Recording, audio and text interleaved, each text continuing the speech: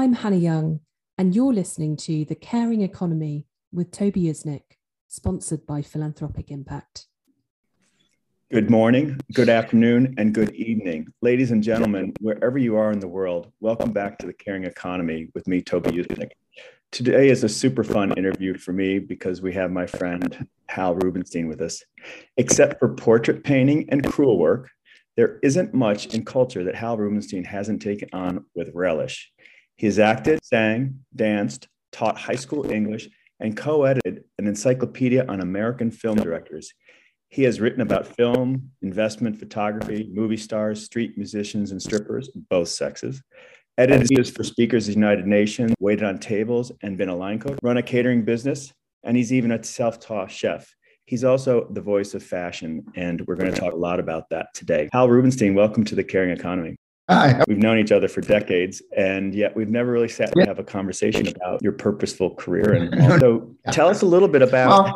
You said some stuff there. I'm more accustomed to doing stuff than talking about myself, but it's what it all really starts with or even ends with is the fact is I'm one of those people who, as a kid, I loved going to school. I couldn't wait.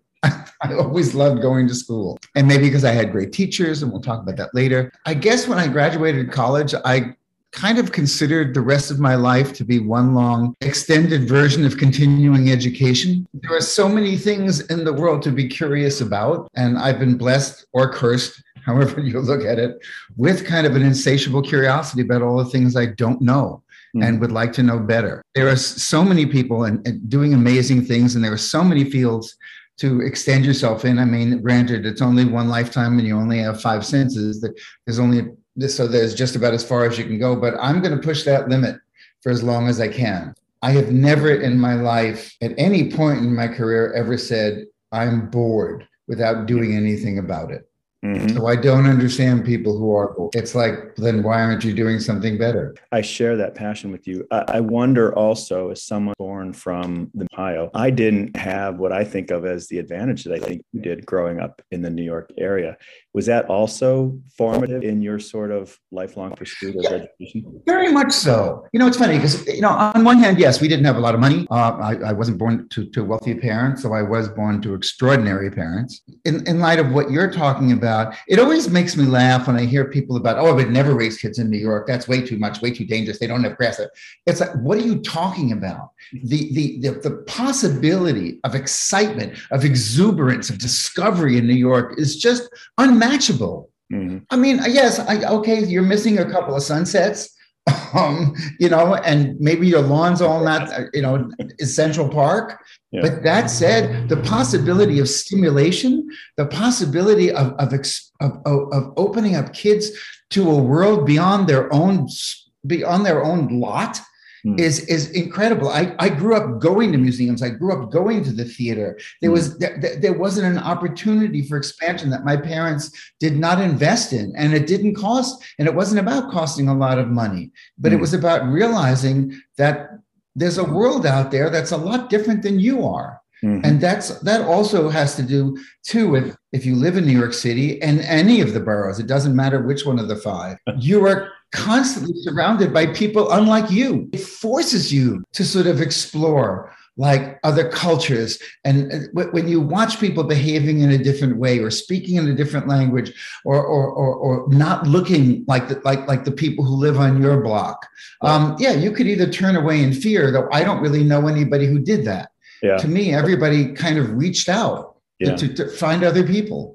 So let's go back, though. You talked about teachers briefly and how informative they were, but how did you make it into a world of writing and publishing and fashion and build your name? There must have been quite a bit of work along the way. Yeah, there was, but it's also, there are things that do come naturally to you. I think my mom, who was very, very smart, my mom actually graduated high school when she was 15. But she had immigrant parents who weren't sort of aware of the level of her intelligence. However, my mom taught me how to read when I was 3. Probably because I think she was just bored with a baby who couldn't really talk very much. So I was both reading and loquacious at a very, very young age. I was fascinated by the written word. Oddly enough, as a kid, I didn't read fiction. I didn't understand why anybody would want to read something that wasn't true. when there were so many amazing things about the world around me. So I would read geography and I would read biography, and I was just obsessed with history. And I think the sort of that desire, that the reportage that's in all of those things, the whole idea of research, of discovering this information about the world you live in, I kind of got in under my skin. From a very young age, I started to write. I think the problem, I know it's an odd word to use, a problem, but writing came so naturally to me that I didn't think it was a gift. I thought that, like, when you're in school, they teach you that 2 and 2 is 4, and that, well, there's some of the population who believes otherwise, but the world isn't flat. And that I just assumed everybody knew how to write it, a simple declarative sentence and put together a composition.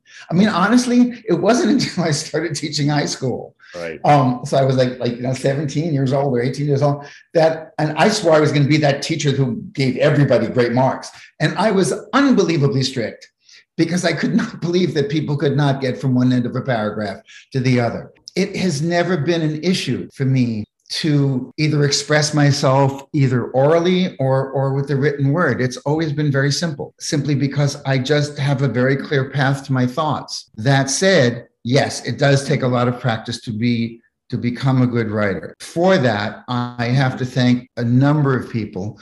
I was very blessed to have incredible teachers, both in school and then along the way in my career, who just helped shape the way to put together the proper thoughts, how to write for maximum impact, how to channel things that I thought were important in my writing. I love irony. I love humor. I think basically you can get across any point as long as you put it over in an uplifting manner, in a manner that entertains people. And I think that's so key to writing and to getting your voice across, is that it is essential to entertain people. And you add the skill to curiosity, of which I'm insatiably curious. And it just seemed natural to be able to do that. That said, I probably did everything else in the world before I became a writer. So you were informed, and because I fought a tooth and nail. But I think one of the problems with writing is that it's an incredibly lonely profession, in the sense that when you actually sit down to write, you cut the rest of the world out. I cut my husband out. I cut my dog out. That you can't talk to anybody else because it's just you. I'm not a smoker, but when I finish a piece of writing, like you just described the process of, I just want to light up a cigarette and reread what I wrote. Some of these collaborators, teachers, mentors along the way, for our readers who don't know, I'm just going to talk about the magazine format alone. You were writing with New Yorker and The Edge of Nightlife, Malcolm Forbes' Egg magazine you were editing, at Warhol's interview. What were those personalities and those publications like? The people who were the most exciting for me was a woman named Annie Flanders, who created Details magazine, even more so than Interview. I mean, Andy, Andy is of course the sort of, the godfather of Interview magazine, but he really didn't do a whole. By the time I got there, he really didn't do a whole lot in terms of day-to-day publications, or he certainly didn't teach me anything as a journalist. I mean, it was interesting to watch a public personality and watch his machinations in public. I liked his magazine. Let's just say I liked his magazine more than I liked him. However, let's go back to Annie Flanders, who created Details. And when Details became the Bible of downtown, when downtown was becoming downtown in New York City in the 80s. And Annie decided to create this magazine of everything that was new and fresh. And those of us who went to work for Annie so believed in her that we actually worked for 2 years on IOUs until the magazine took off, because her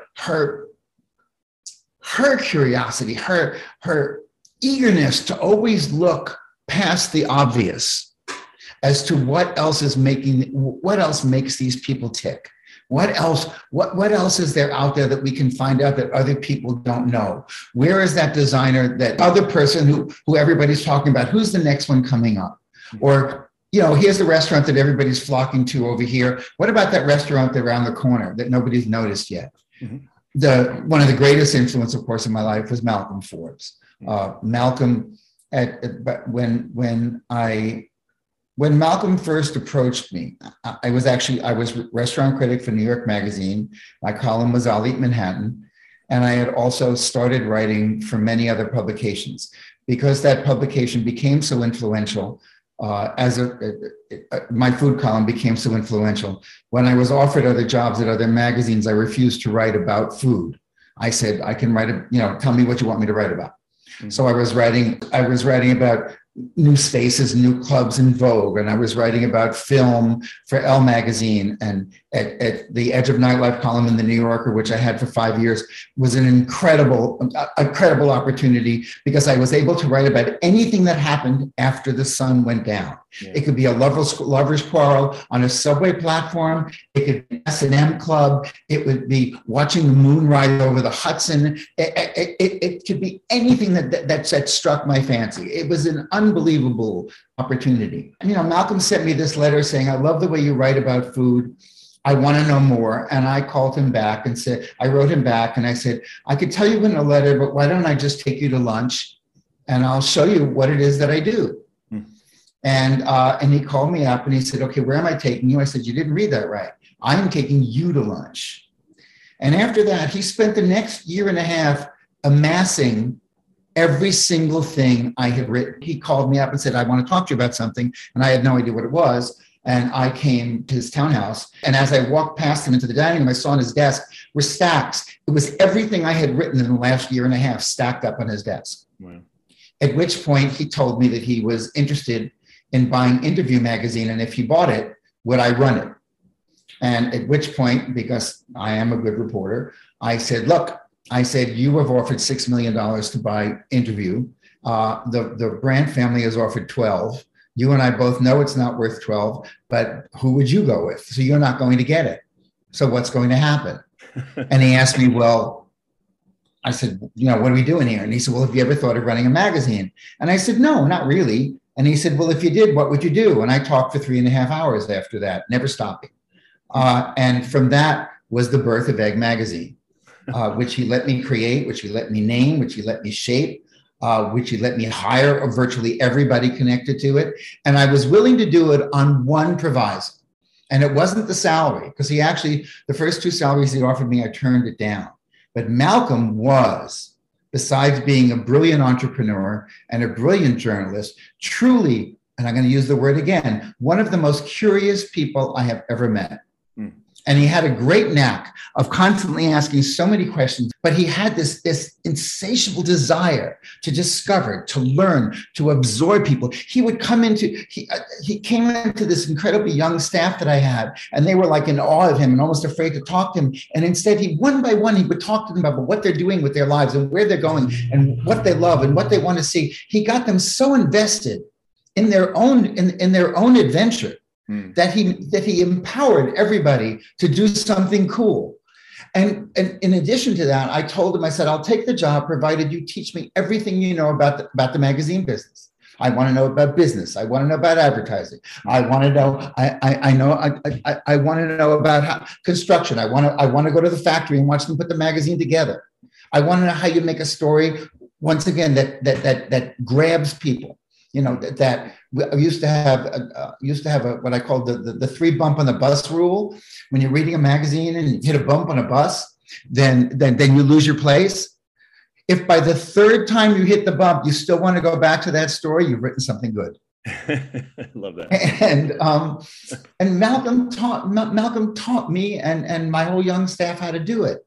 Yeah. So after unfortunately Malcolm had passed and his family were very skittish about many, many things that Malcolm did later in his life, and the magazine no longer existed.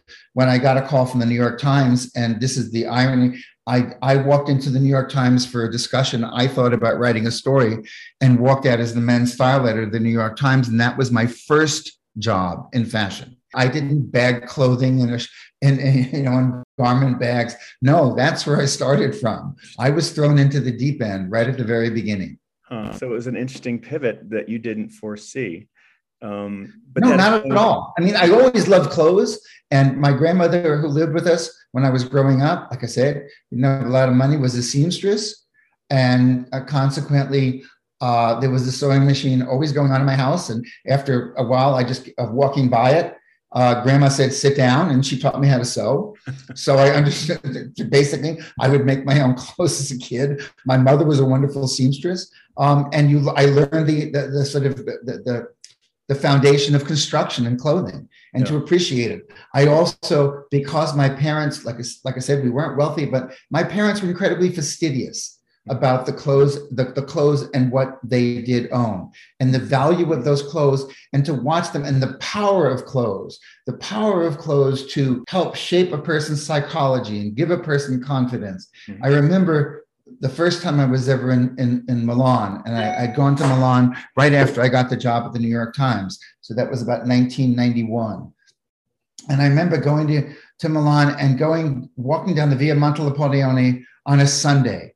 And all the stores back then, it's a Catholic country, all the stores were closed. But that Sunday was the promenade.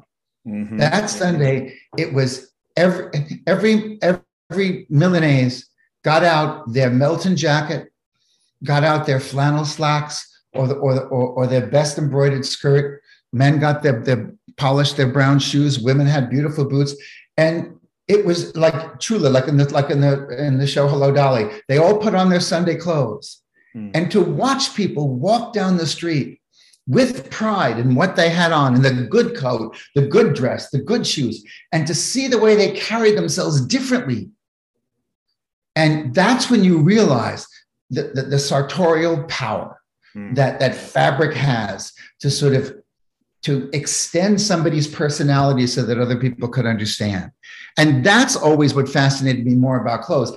It wasn't just about pretty dresses and isn't that gorgeous and that's a great fit. It's the power of clothes to help shape an individual has always fascinated me. Ladies and gentlemen, again, today on The Caring Economy, we have with us Hal Rubenstein, celebrated author, writer, television personality, what should I say, connoisseur. Hal, tell us a little bit about that, the critical eye that you've developed, that you were partly born with, partly trained to develop. How do you identify talent in young or old when it comes to, let's stick with fashion for now? I think there are several things you look for. You know, you have a position, as fashion director at a magazine, and you get to issue edicts if you like, if that's the way you want to run your division or run your part of the magazine. I never got it. Because on one hand, I was a co-fashion director with a woman named Cindy Weber-Cleary, and we had about 24 people who worked for us. I would like people to remember me, not just fairness, but the fact is my name was higher up on the masthead than theirs, but my feeling was we were all equal in our fascination with the subject at hand. We were all equal in that desire to reach out, to discover, to uncover, to analyze, to shape, to place in context what fashion and what clothing means to, not on a runway. Fashion on a runway exists in a world unto itself. And in some ways now it's never been more rarefied, and which is why I kind of push away from it. But there's a reason why the two fields of our culture that fascinated me most were clothing and food, is that if we took away painting from the world, our lives would be less, but you would be fine. If we took away sculpture, the same thing. However, everybody, regardless of age, regardless of income, what demographic, everybody wakes up and says and asks the same two questions every day. What am I going to eat? And what am I going to wear? And because of that, everyone is involved in both fashion and food. For everyone, those two elements of our lives are paramount. With food, it's something, not only do we nourish ourselves, but we're sitting across a table, we're sharing it with friends, we're sharing it with family, we're going on a date, we're trying to get a job, we're trying to get laid, whatever it is. There are so many reasons to sit across, and part of that is, how do we put ourselves together to get people on our side? Almost all clothing is about seduction. All clothing is about seduction, not necessarily to get somebody in bed, though that may be cool, but it's really about to win people, to help win people over. And when you talk about finding talent, it's those people who it's not a matter of whether they have a lot of experience or whether they have the touch. It's whether they recognize the power that clothing has, where they recognize how a designer connects to the public, or how a great chef will connect to the public. And I think that's really key. I remember once asking Karl Lagerfeld about a collection, and I said, which was your favorite dress? And he said, I'll get back to you. Let me find out which one sold the most. I love and that. Here's somebody who may have been one of the two or the greatest designers of the 20th century, the clothing designer of the 20th century, certainly the most prolific, the most unbelievably inventive. He basically he issued with the 4 different houses that he was connected to, he issued a different collection every 3 weeks. Yeah. And yet he understood that just designing doesn't mean anything if it doesn't go into commerce, if people don't actually want what it is that you have, if people don't seek out and strive and save and exult and wearing what you've created.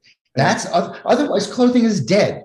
It doesn't matter if you've done museum quality dressing if a real person can't wear it. It's how do we fit clothing and food into real people's lives so that it has an impact. It has an impact and benefits people and benefits them and elevates them and excites them.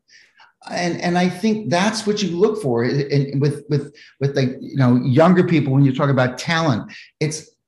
They may not have all the pieces in place, but if that energy and that keen sense of observation is there, and the desire to look and uncover and go further, and to see how it affects those around them, those are the people I latch onto. Yeah. Those are the people I promote, and those are the people I mentor. So let me ask you a question about technological platforms and storytelling. With these young people, with the curatorial eye, what say you about TikTok and other platforms? Is it an important tool or platform for honing one's curatorial excellence? I can't deny the power of that medium to reach a certain element of the population, nor have businesses ignored it either. They find it a very effective tool. People who are older may not understand the language of it. That said, you can't deny its ability to impress. It's incredibly entertaining. Once again, I go back to that what I said earlier. One of the best ways to get your point across is to entertain people. They will pay more attention if they're amused and in a good mood. And TikTok is entertaining. Yes. So I may not run to become a TikTok star, but my hat is off to those young people who have taken the time and invested in this creation, because it's not the easiest thing to pull off. It's not just like writing a blog where you sit there and spew out whatever it is you want and you hope people notice it. No, there's power in those productions. There's power in that creation. Power. Yeah, there really is, and as you just said, you get the result. The effect is immediate. Remember, you're doing this in 30, 40 seconds. Yeah, well, they're incredible commercials. Yeah, I like the fact that it's relatively pleasant. They do a good job of filtering out hate and other things. It's a very positive medium as opposed to something which like Twitter, which I consider toxic. And avoid at all costs. Yeah, it also presents a full array of humanity. Yes, we're talking about younger people, but in fact, on TikTok you can find anything and everything in terms of age and diversity. Which leads me to your latest startup, the Happy Grown Up. Can you tell us a little bit more about that? Sure. I mean, as somebody who's way over 50, because of the youth obsession that our culture has. It's weird. It's weird as somebody who's loved fashion, and loved food my whole life, to watch, clothing being sent down a runway on girls who were 17 years old who couldn't possibly afford any of this stuff. When you look and then you realize, I consult for different houses and different jewelry and accessory houses as well. And the reality is, when you acknowledge them, like I'm working with one brand right now, we're changing their entire website. They impact everything. Why? Because who is going to afford a $3,000 bangle? Is it a 17-year-old girl or a 45-year-old woman? Hmm. So shouldn't that 45-year-old woman see something that relates to her life if you want her to actually buy this? Hmm. It's when you realize that people over the age of 50 control about 75% of the disposable income in our country and about over 80% of the household income in our country. And yet there is so much attention paid to showing anti-aging creams on women who have no wrinkles, or showing 24-year-olds driving Mercedes Benzes when frankly young people haven't the faintest interest in buying an automobile. Or getting a driver's license.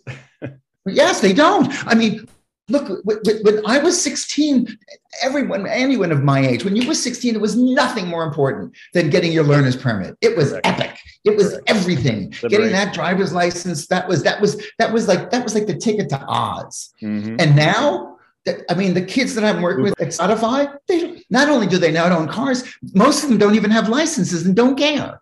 Yeah. Why? Because like you said, there's Uber, there's other ways to get around. It's not, an automobile is not a symbol of maturity to them. They have other signposts. So the happy grown-up is meeting that demand. But grown-ups, we grown-ups, yes, we still love those automobiles. We still love our homes and our creature comforts. We also need instruction because it's not there in a way. And I call it new aging. That we're new aging in a way, not only that our parents didn't, we're aging in a way that people didn't 10 years ago. I know very few people over the age of 50 who are actually retired. People, because we were lucky enough to forge careers that were not about solely bringing home a paycheck, but were also about satisfying ourselves in terms of our obsessions and our loves and our talent. And so why would you want to give up something you love to do to do something you like less? If you're willing to take the time to be healthy, to learn how to eat a different way and exercise a different way, to just really listen to your body. I'm not guaranteeing you a long and happy life. I don't have that kind of power. But on a daily basis, you can have a stronger, richer life if you really take pride in being 56 or 64, as opposed to wishing you were 37. You can wish you're 37 in the confines of your own bedroom. But the reality is, when you walk out there, you need to square your shoulders, push your hips in, tighten your butt, and walk and stand tall and be happy. Be happy about who you are at that age. Because frankly, look, you got up this morning. You woke up. How bad a day could it be when you consider the alternative? Right.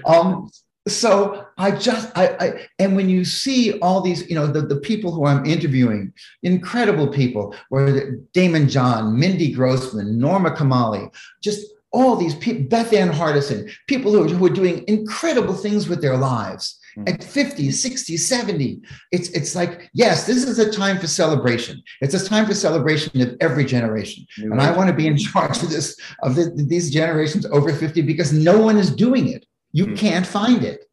I mean, AARP, it's there, but it's there mainly to sell insurance. Okay. And I buy their insurance, and it's a blessing, and I'm on Medicare. So there you go, which by the way is brilliant. but there's more to life when you're over 50, when you're over 60 than Medicare. Yes. There's still great pleasure to be had. There's great loves to be had. When people want to follow you or be in touch or know more, is it happygrownup.com, or how does it would be the happygrownup.com. We're not there yet. We're I'd say I think hopefully springtime, but maybe even sooner than that. Mm-hmm. But if you, I certainly will announce it in Facebook, for which I have, thousands and thousands of followers. Mm-hmm. We will announce it on Instagram and Instagram story, as many places as I possibly can. I do feel a responsibility in the sense that I was blessed. I was incredibly blessed, going back to the fact I was blessed from the very beginning of my life, not with money, but I was blessed with love and caring and education. I had extraordinary parents, to have not just great parents, but great teachers, to be able to choose a career that I found fulfilling, to be able to have the time and the wherewithal and the connections to be able to do charitable work, to be able to give back for people who were not as blessed as I was. So that's whatever the physical or challenges that I might have had in my life, I've managed to do the best with them as well. And I want other people to be able to be as excited to get up in the morning as I am. Well, that's admirable. One last question on that very point is, I've observed in you through these decades a ability to take your curatorial excellence, your savoir-faire, and blend it with purpose for to benefit others. When I think about two of the most iconic events that I've ever attended in my life, it would be certainly your Think Pink party, and then one of the morning parties that you did. And they turn a profit. Maybe some are less profitable, more profitable than others, but they had incredible impact. They set the bar. I wonder how you did it, how you do it. Do you have a team of like-minded people? Do you just have a burning passion to make that difference in these cases for LGBTQ or AIDS-related causes, or just plain old fun? But how do you do it? I think yes to all of the above. As somebody who was diagnosed as HIV at a time where I was told I had 4 months to live, over 35 years ago, I was lucky enough to have read enough about the information then that the medicine they gave me at that particular time, I passed back, I handed back and said, "You're handing me poison, and you're only doing this to assuage your guilt because you don't know what else to do. I'll try to find another path." Why exactly I did survive, nobody will ever know. It may have been the things I swallowed, or it may just be dumb luck that I have a body that fights it off. That said, I am not ungrateful that I am still here.